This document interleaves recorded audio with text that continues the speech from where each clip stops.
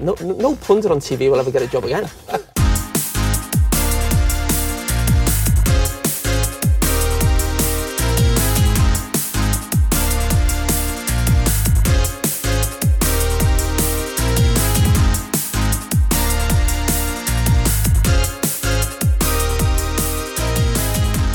Dreadful. Dumb and dumber, I'd call him. Hello and welcome back to the 40 Yard Switch. As always, I am your host Jasper Woody Woodson, and this week I'm welcoming back into the studio co-host Wilbur Kudalux. How are you, mate? Doing well. Doing particularly well this week, I'd imagine. Yeah. Sort of unbelievable result. Yeah. Given, I mean, we'll get to it in a bit, but like given the reverse fixture, like what happened in the reverse fixture at home at Goodison, to come out and beat them, like while they're 7th in the table, is incredible. It was good. It was very good. Yes, we are of course we are talking about Everton beating Brighton and Hove Albion 5-1 at the Amex. A massive result. I've written in my notes a massive result in the title race, and I meant the relegation battle. But I digress. What was the reverse fixture? We lost to them. I think it was 4-1 at Goodison. Really? Yeah. It was while I was in the UK. Oh yeah. Oh no, I do vaguely remember that. Yeah. Just shortly after the City game. I went to the Wolves game where we lost in the last minute, and then went to the City game, drew 1-1, and then they came back to Goodison. I didn't go to the game because it was my auntie's birthday, and they lost 4-1. Yeah. But back on aggregate this season, Everton are 1 goal up on Brighton. Seemed to be from literally start to finish. They were better. Brighton hit the post a couple times, but Everton well and truly worth all 3 points. Doucouré and Dwight McNeil stealing the show, or probably getting the most of the plaudits, but I feel like everyone's got to play well for a result like that to happen. Yeah, I think the biggest... I think Doucouré has been huge for us since coming back in. Some of it was frozen out a bit earlier in the season too, so it's good to see him. Yeah, frozen out, I think injured, and then obviously got... I saw on Everton Reddit, what might have happened if he didn't push Harry Kane in the face in the Tottenham game. True. If we might be in a better position, because when he plays, we seem to be a lot better. And when Dominic Calvert-Lewin plays, we've been a lot better. The results since he's been in the side come back into the side have been a lot better. So I think those two are the big kind of difference makers, and hopefully they continue to do so. Yeah, because it's been 2 draws and now a win since Dom returned to the side. I'm pretty sure. Yeah. Are you undefeated? Yeah, no, because we drew with Palace when he came back in, and then what was the last game? We drew against Leicester. That's right, yeah. So if I'm looking at your results, the last 3 rounds, 2-2 against Leicester, the 4-1 loss to Newcastle was rough, and then 0-0 against Palace. Yeah. 2 draws, a loss, and a win since Dominic Calvert-Lewin returned to the side is an upturn in what the overall season form has been. Yeah. So hopefully it's a sign of things to come. I mean, I don't think looking at it we were like penciling in 3 points against Brighton at the Amex, so it's obviously a huge boost. I definitely don't think you were penciling in 3 points. They're going for European football, and you guys were in the relegation zone. So, but yeah, I think, it's obviously a huge result. It got us out of the relegation zone. Yeah, we definitely weren't penciling in 3 points. But yeah. I'm just looking at who we've got next. We've got City at home next, I'm pretty sure. Yeah. So, yeah, I think looking at it before, we were really just relying on Wolves and Bournemouth, 6 points from those last 2 games. Now we're in a slightly better position. I mean, still be good to win both of those games, and we've been clear. Yeah. But yeah, I think the City game next week is very interesting. Yeah, I think because obviously, just because you've won now and you're out of the relegation zone, every game is still must win from here on out. That's obvious. But I do think the City game is a less daunting prospect now. I feel because before like little run of results you've gone on, you're kind of looking at as like, oh, if we're still in a real relegation scrap and then we get like pummeled by City, it's going to be like super low spirits, and you know what I mean. Now the boys are up and about, you know what I mean. Like they're on a roll of like what's like I said, 2 draws, a loss and a win in their last 4. What a run! Yeah, incredible run. And also, like you're playing City, but you're also playing City at home, and you're playing City, who looked a little leggy this morning. And we'll touch on it later when we talk about the Champions League game. But City did look a little leggy in the second half against Madrid.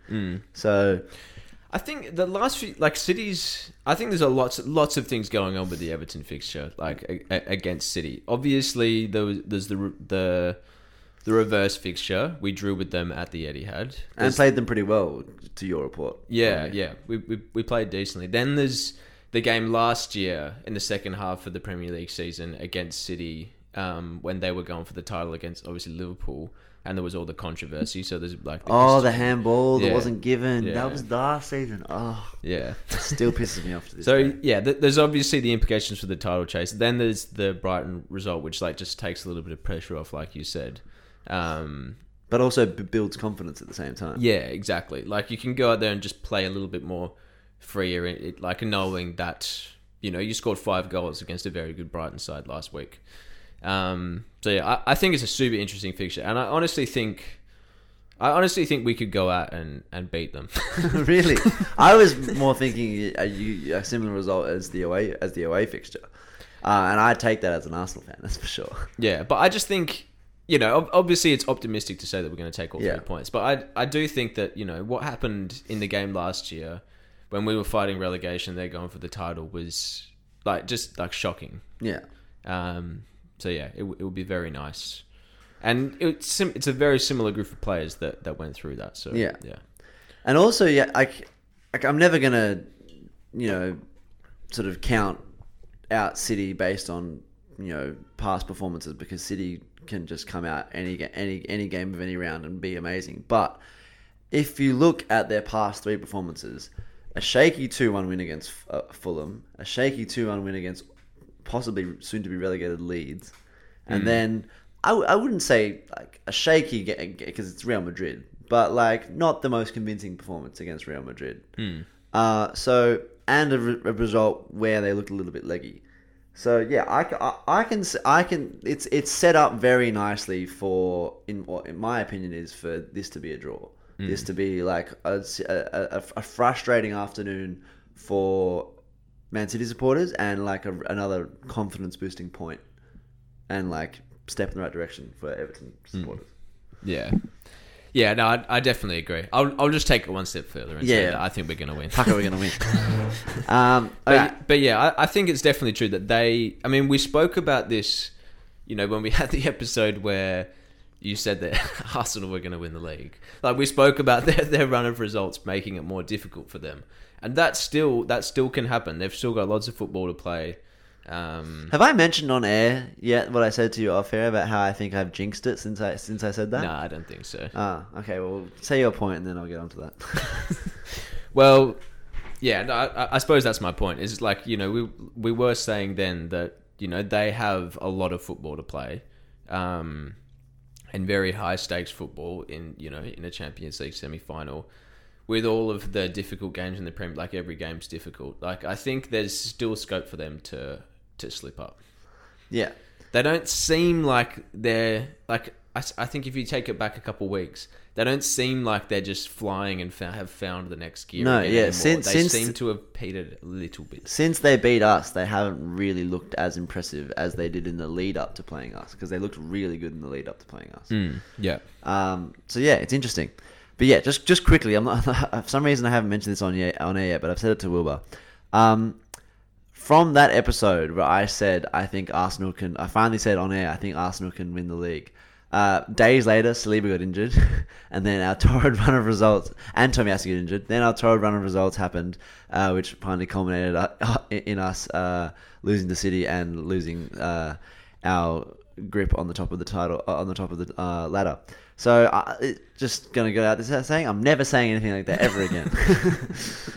And I think you were holding off saying it like basically all all season because for that exact because reason. of that.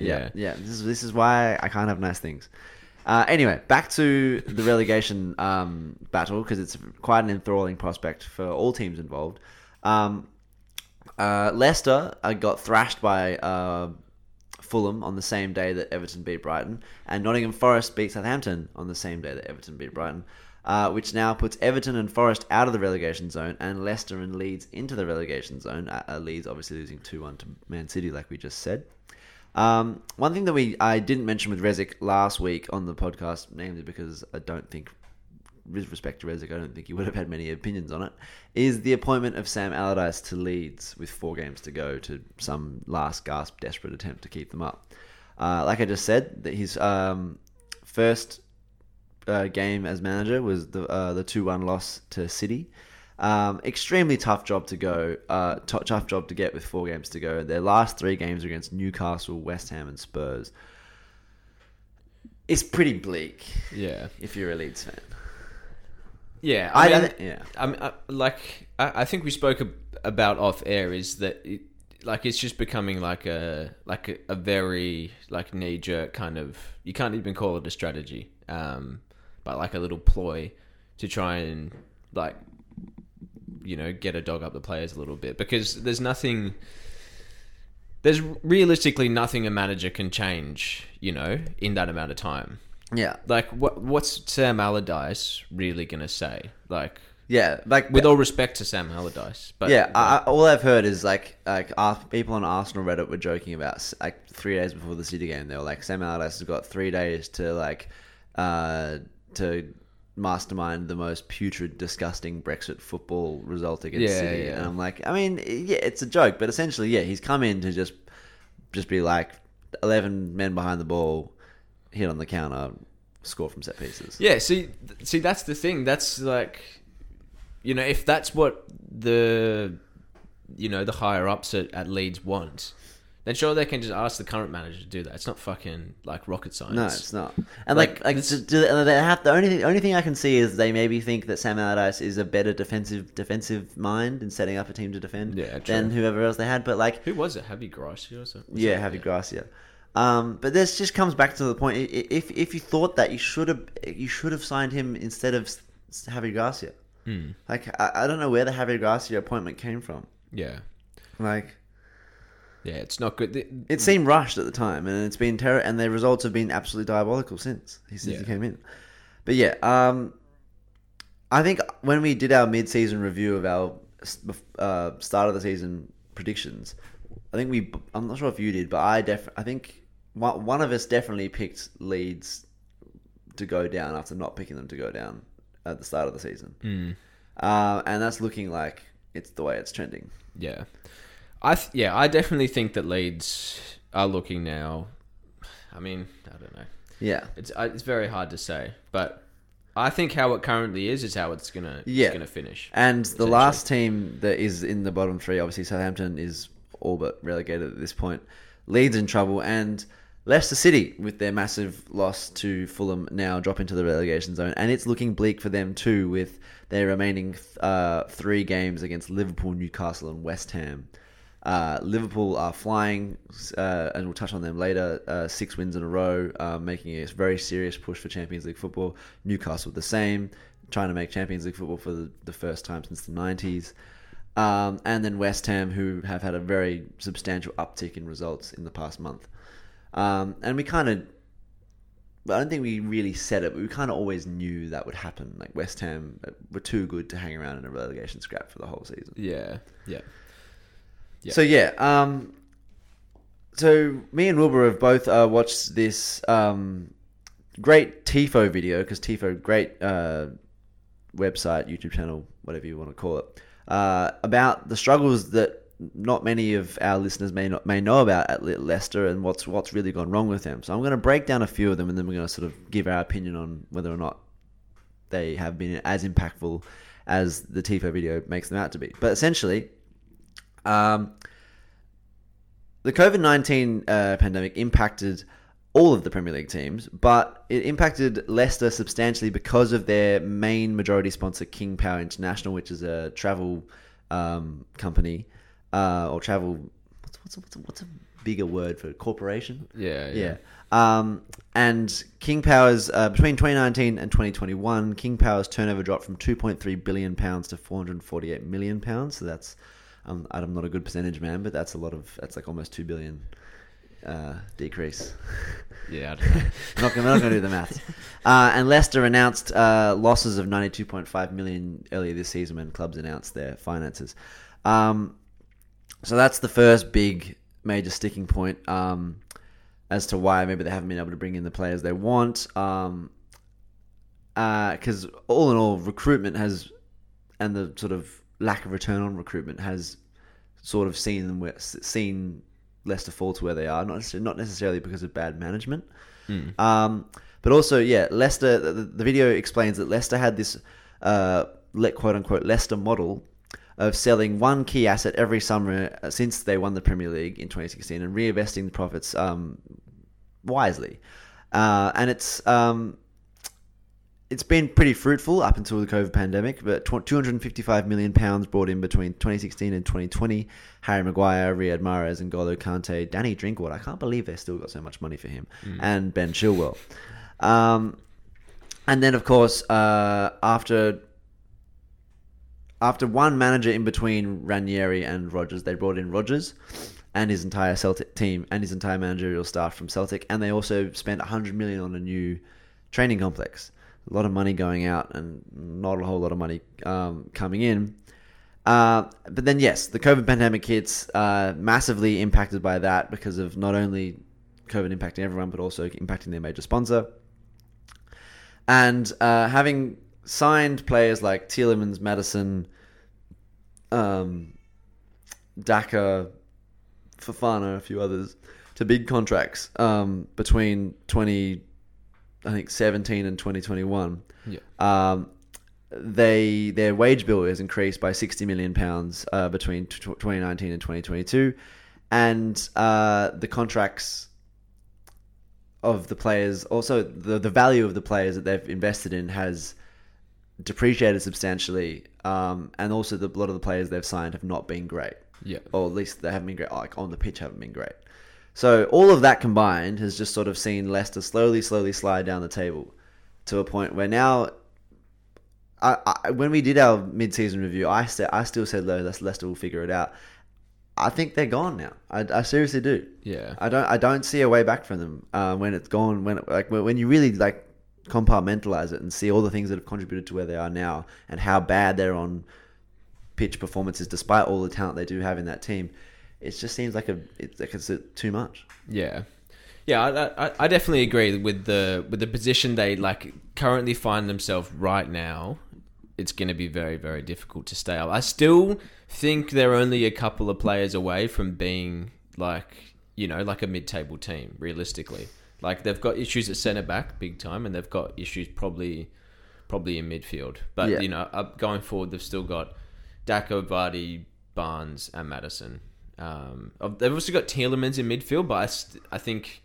But he's a player whose value has depreciated since... they had a chance to sell him for 45 million 2 seasons ago, and they didn't take the chance, and now his value's dropped off. Yeah. But I think, you're circulating the context of Manchester United, how much better every other player on the pitch looks when you have good centre-backs and defensive midfielders. True. And that's, I think that's potentially part of the reason why the other players' value is, depreciated, because they don't have those kind of, foundations of the team. And that probably comes back to recruitment, which, the video mentioned that Rodgers kind of changed the approach to. I think trying to get a few more established... So the video also mentioned that instead of recruiting young players, Rodgers kind of changed the recruitment process, subtly, yeah, subtly, to bring in more established players. But I think when you look at bringing in someone like Vestergaard, that's not a bad idea. Yeah, in theory, yeah.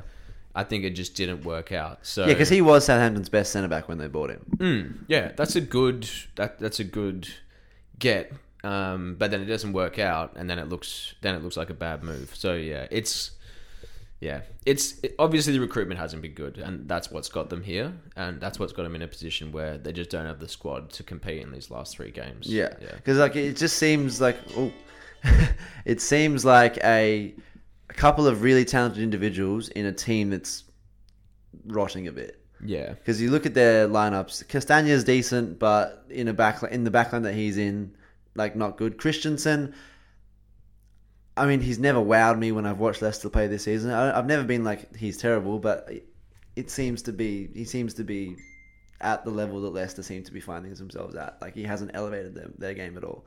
Soyuncu, I'm still baffled as how he's got to move to Atletico Madrid because he's been terrible this season when he's even been playing. Woutface was a panic buy when they lost Fofana at the start of the season and has never impressed throughout the entire season. And Harry Souttar, I mean, it's too early to really say, but remains to be seen. Yeah, and hasn't been played under... What's his name? Nigel... No, Nigel was the old... Dean Smith. Dean Smith, that's the name. But yeah, I mean, that's another example. They've brought Harry Souttar in, who's good. Then the manager changes... and he's not played, and therefore he's like, I mean, this is a very small amount of time, but I think that's an example. That's something that's happened to Everton.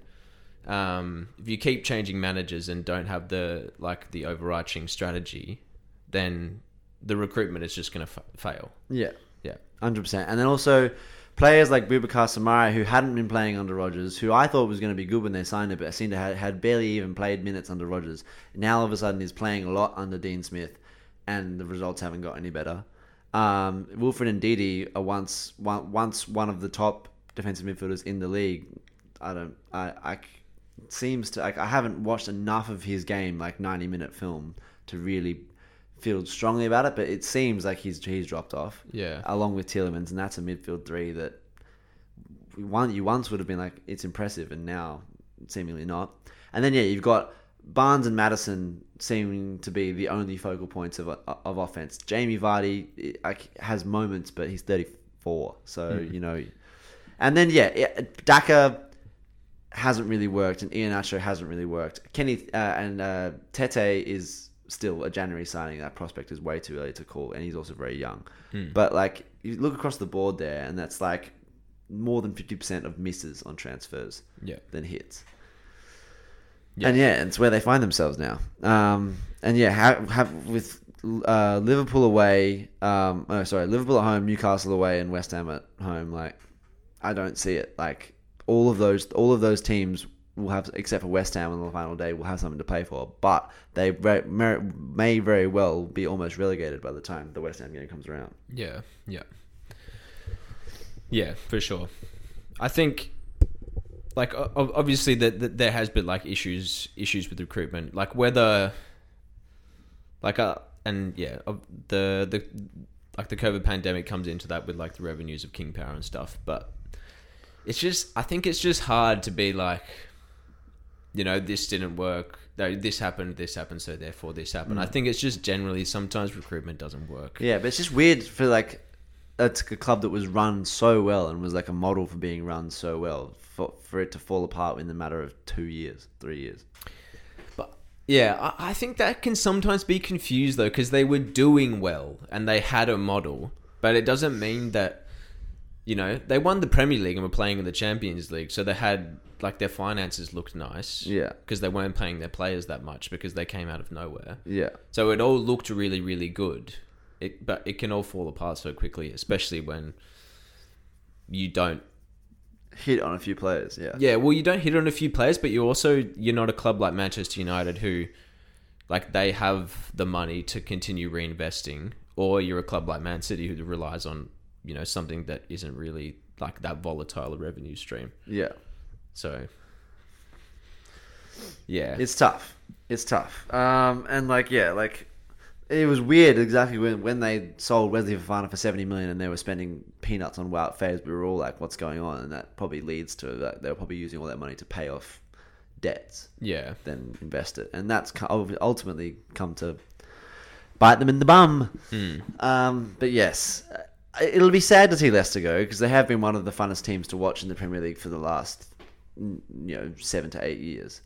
But ultimately, it's not just one or two things that have gone wrong. It's a multitude of things, and that can ultimately cause it. And I also do worry for them if they do drop down because they're going to lose at least 5 players when if they get relegated, and they won't have the money to reinvest. So they're going to have to be really shrewd in getting players for the championship. Yeah, I do think Harry Sutar will shine in the championship, though. Yeah, I think they'll be all right. Like they'll lose their Premier League quality players, but there's lots of other players in that team who are like top tier championship level. So true. But yeah, I think what the whole thing speaks more broadly to is just like how quickly it can change in the Premier League. Oh yeah, it's the most volatile league. Oh, even just pro football in general, like the top 5 leagues, it can, like for clubs that aren't the top, it can change in a blink of an eye. Yeah, I think you even look at Brighton. Like they have been so well run. They've got a great manager, but I think they lose Caicedo and like one or two other players. Like it can just change so quickly, and they're pushing for Europa League. And so. yeah, look at Villa. Like people were saying under Gerrard, they were staring at relegation. Now Unai Emery's got them potentially challenging for Europe. Yeah. They play Spurs this weekend, and if they win that, they're in a European spot. Yeah. Crazy. Anyway, we've mentioned Liverpool and Man United earlier, but we're now going to circle back to them. Because the top 4 race is hotting up. It's only the Brightons, the Villas, the Spurs of the world have dropped off out of it to a point, but Liverpool and Man United and Newcastle are locked in a fierce battle for the top 4. You've got the ladder in front of you there. If you want to read out the points, so Newcastle in third on 65 points, having played 34. United also played 34 on 63 points, and then Liverpool 1 point behind, but played an extra game. So yes, Liverpool have gone on a 6-game winning streak, and United have now lost in back-to-back weeks 1-0 results against Brighton and West Ham to find themselves only 1 point ahead of Liverpool in the title race, and with the game in hand. But Liverpool's games in hand are Leicester, Aston Villa at home, and Southampton, and by then already relegated Southampton. United's games are Chelsea at home and Wolves at home, and Bournemouth and Fulham. So slightly harder fixtures for Man United, but they do have the game in hand. Yeah, and also more games at home. So it's still in Man United's hands, but based on form, if I was a United fan, I would be worried. Yeah.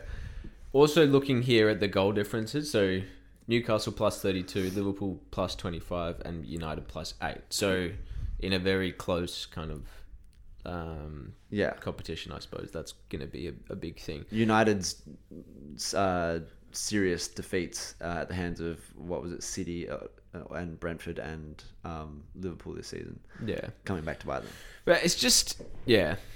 Again, it can all change so quickly. I mean, everyone was talking earlier in the season about Liverpool, having big issues, United flying, potentially pushing for the title, and now, they might be back in the Europa League next year. So, yeah. I think there's obviously still really big problems at United. Yeah. Highlighted by the fact that they had 2 players go down injured, and that just crumbled their entire backline. And they're handing their goalkeeper a new contract after. Oh yeah, a terrible season. Really. Yeah, a bad season capped off again by a terrible mistake in the West Ham defeat. I'm sorry, you can't even call him an elite shot stopper anymore if he's made so many shot stopping errors this season. And he's made errors with his feet. He's made errors not claiming crosses, and he's also made multiple errors stopping shots, which is seemingly the only good thing that people who defend his performances still have left to cling on to. The other thing that happened in that game, I'm not sure if you saw it, but Antonio scored off a corner just after De Gea went up for a ball. I don't know who it was against, but he got nudged slightly and then just went down like a ton of bricks. Yeah. And it got called a foul. I just don't think that's a foul at all. I think it was just terrible keeping and really soft as well. Yeah, and that's something that De Gea has done in the past. He'll feel a little bit of contact in the box and just go down. Yeah. I remember a moment when Arsenal played him, and he was down on the ground, and then Emile Smith Rowe kicked it while he was still down on the ground, and they went crazy appealing for it. But in the end, the ref was like, "No, you weren't fouled. You were just down on the ground. Yeah. Get up and save the ball." That's right. I remember that. But I hate that with keepers because, on the pitch, it can be a physical game. Like you've got to sometimes like body your opponent like off a ball, and like if you're shoulder to shoulder with them and beat them, then it's all right. And essentially they were shoulder to shoulder, you just fell on the ground. So yeah. But yeah, we've talked about this on the podcast already. There are so many good young goalkeepers out there who are decent shot stoppers and good with their feet, that will not cost you as many points as David De Gea has cost you this season. So yeah, it's baffling to me that after yet another mistake, they want to bring him back next year. If they're bringing him back with the view to him being like just like a good locker room presence and a backup keeper, sure. But do I see him wanting to do that when he's only like what 33, 34 years old, which is plenty of years left in a goalkeeper's career? No, not at all. Yeah, I think. Yeah, and you look at like, you know, Courtois, I will speak about it in a bit, but Courtois' performance in the Champions League this morning, like I don't watch him that much, but every time I watch him, it's like he is the best keeper in the immense. world. Yeah. Like, you know, that's the sort of thing that United would need. Is Henderson on loan at Forest? Or did he sign for Forest? No, he's on loan, I think. Yeah. He's on loan. But then again, he hasn't been amazing this season either. Yeah, but he's been just pushed out kind of weirdly. Yeah. Yeah, and also Keylor Navas has been keeping it over him. But I think it's because he was injured, not necessarily because he was playing badly. Yeah. But I think, I don't know, give him a go. Like, it can't be much worse, really. Like, yeah. Oh, it can be worse, but like, it can obviously always be worse. But it's just like for the aspirations United have, he's not the guy, and everyone needs sooner. Erik ten Hag and everyone realizes that, the better. But yes, very interesting how the title race lays. Newcastle by no means are guaranteed to finish in the top four either. Like their last 4 games are against Brighton at home, relegation battling Leeds, relegation battling Leicester and Chelsea. So it is all to play for still. There are only 3 points separating the teams. So if you had to pick who's going to finish in the top 4, do you see Liverpool jumping in there, or do you think that the 4 that it is right now will hold out? I kind of get the feeling that Liverpool are going to make it. Me too. I get the feeling, but I don't know who drops out, to be honest. On form, it's probably United. So, wait, let me just review who they've got left. They got 2 games at home, Chelsea and Wolves, then Bournemouth away, and then Fulham at home. The only thing that I think could help United is all the games at home, but it's tricky. Like looking at Newcastle's fixtures, I reckon they'll stay in there. So yeah,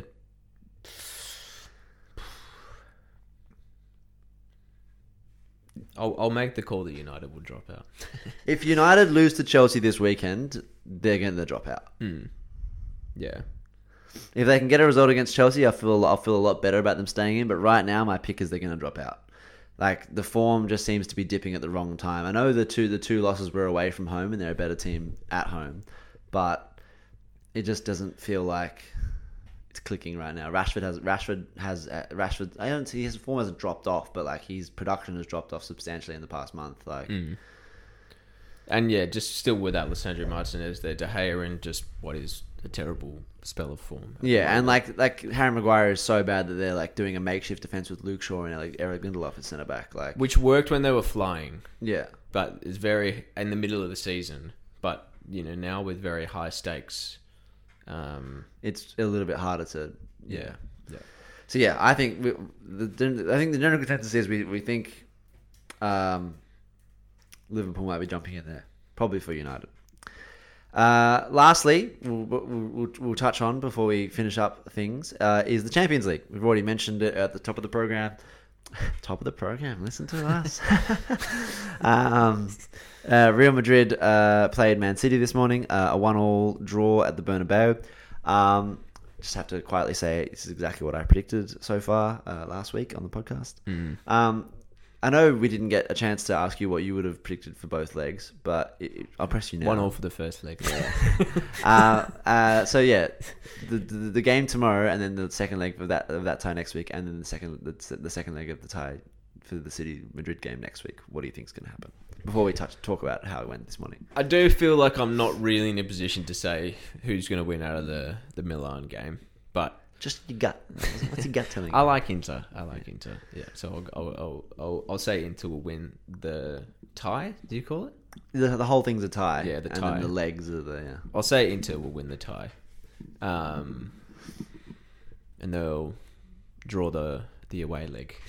Because it's it's AC Milan's home leg, I think, first, even though it's at the same ground. Yeah, but I think the second leg of Real Madrid City.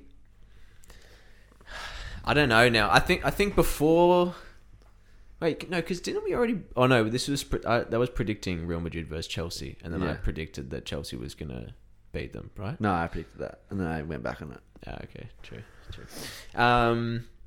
Okay, I think before the game this morning, I would have said that like City were going to come out and actually win by like a couple of goals in this first leg and win the tie, but I don't know. It's just feeling more and more like Real Madrid last year, where they kind of don't play that well, but then just kind of bring out kind of special moments. And City, you know, they've had this like hoodoo with the Champions League for a while now, and they're in a sticky spot. I think this game has gone actually pretty well for City. Away from home against the best team in Champions League history, to come out with scores essentially level, going back to their home ground where they have been phenomenal this season. I think this is going not perfectly to plan, because obviously you would have wanted to win this morning, but I think it's almost going perfectly to plan. Like Pep, weird that Pep didn't make any substitutes in the game, but yeah, I think next week they're not going to steamroll Madrid, but I think next week Haaland will score, because I don't see him going two legs in a Champions League game without scoring. And I also think that De Bruyne despite scoring an absolute world-class goal, De Bruyne had an off game, and a few other players had off games too. I think they'll be much better at home. They seem to be playing with a little bit of lack of conviction, a lack of intensity, a lack of maybe belief. They'll have that in front of their home fans. And like I predicted them to win 2-1 in the second leg last week, and that's what I'm sticking with. I think they'll win the whole tie. True. All right. Well, I'll just pick Real Madrid to win it then. Why not? That's what Rezek picked too. I'll pick a 2-1 the other way in the second one. Sure. Yeah. But in terms of the game this morning, I think despite City for 30 minutes looked dominant. Were a bit passive and could have done a lot more with their ball dominance, but like spent almost the entire first 30 minutes in Real Madrid's half, carved out a few chances, but nothing massively of note. And then, just one moment of brilliance, and they're 1-0 down. Then Real Madrid looked much better in the second half, but then one moment of brilliance for Man City, and it's 1-1. So, a tale of two halves, really. And I'd say 1-1's probably a fair result. Yeah. Watching the highlights in bed this morning, I got very excited when that De Bruyne goal got in. Because, it seemed like Real Madrid were getting a little bit nasty. Yeah. Like, that was like their kind of game plan almost. Like, Carvajal, the push on Jack Grealish, like... How that wasn't a yellow card is baffling. I think the only argument that can be made is the ball is still in play, so you've got to make sure he doesn't get it, while it's still in play and knock it into because it's still in a semi-dangerous position, but it was overkill for sure. But he just shoved him. I think the Toni Kroos one is like terrible. And I think it's kind of not technically a red card, but I think it's just as bad. I think that's like terrible. Yeah. I think, and there's one thing I think kind of flies under the radar and it kind of gets called gamesmanship by a lot of people, and it's why Madrid are so successful. Is they are typically quite they'll ruffle teams' feathers. They're like low key dirty. Yeah, you know what I mean. Like they'll just like have 3 or 4 players that will like nibble at another team's star players all game, and like maybe only get away with 1 or 2 yellows. Yeah, and like I'm not necessarily knocking him for that because it's made them so successful. See Sergio Ramos bring Salah down and injure him in the Champions League final, and Sergio Ramos do that to a lot of other players, and Pepe used to do it for them as well. Like it's a way of playing that has been very fruitful, but it's not if you're trying to watch like a good game of football, it kind of puts a bit of a dampener on it. Yeah, and also it was annoying because I know Madrid can play much better football than that, but they seem to just be setting up to soak up City and then hit on the counter. And it's what they essentially did or do all game, really. Except for the second half, they came out of their shell a little bit more. But Yeah. But I think they kind of also knew that like if they were going to try and go toe to toe in an end to end game with City, they were going to lose because I don't think any team in the world can go toe to toe with City in an end to end game. Yeah. And that's the thing, like it's the best way to approach it because they have good defenders that can break up play.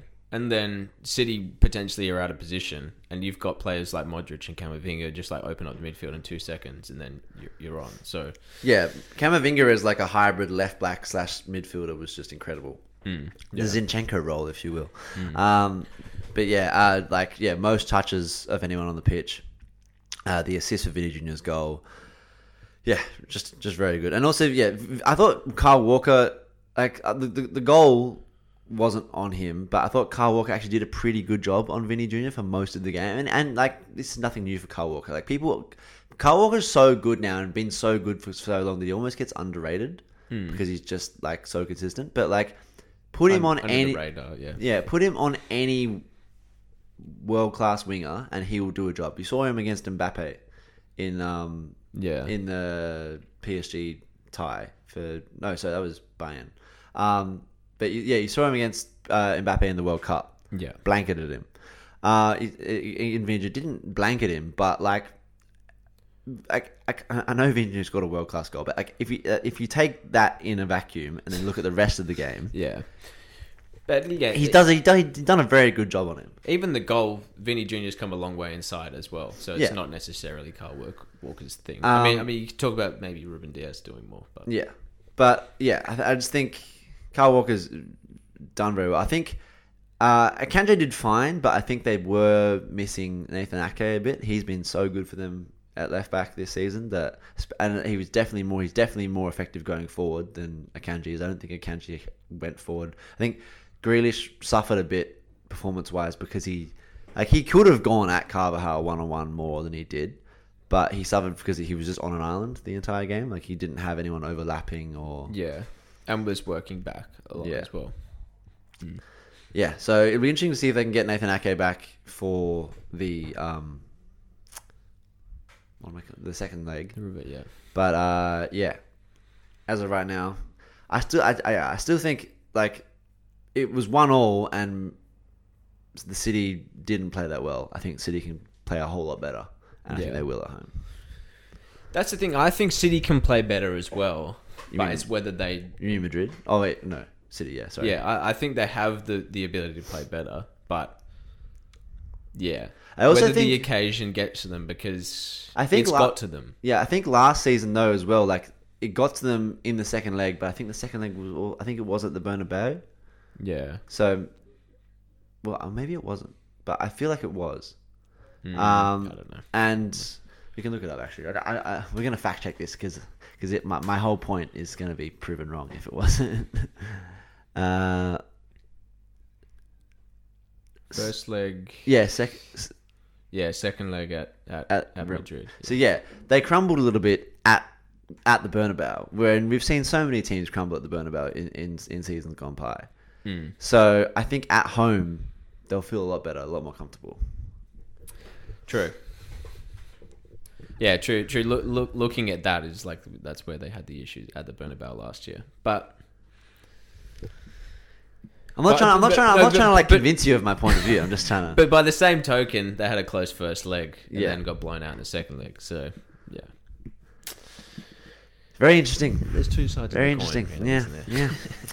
But yes, by the time this goes out, the first leg of AC Milan and Inter Milan will have already happened. So our points of view on this are null. I think AC Milan's. I think it's going to be a draw. I think AC Milan's going to win tomorrow, and then Inter's it's going to be a draw next week. So I think AC Milan are going through. I think I'm pretty sure that's what I said last week. But yes, I'm sure any of those who are listening to this right now will have already seen that result happen. So what will be will be. But yes, that'll see us through to the end of another episode. I think this was episode 95. We're closing in on the big three figures. I'm really hoping the big three figures falls after the season finishes, so we can do like a big end of season extravaganza. But yes, as always, if you've liked listening to what you've heard and to us, follow us on Spotify. If you really like it, give us a 5-star rating and follow us on our podcast 40yardswitch.pod to be on the lookout for when we post a story, because when we post a story is when we post an episode. That's all from us. We'll see you next week.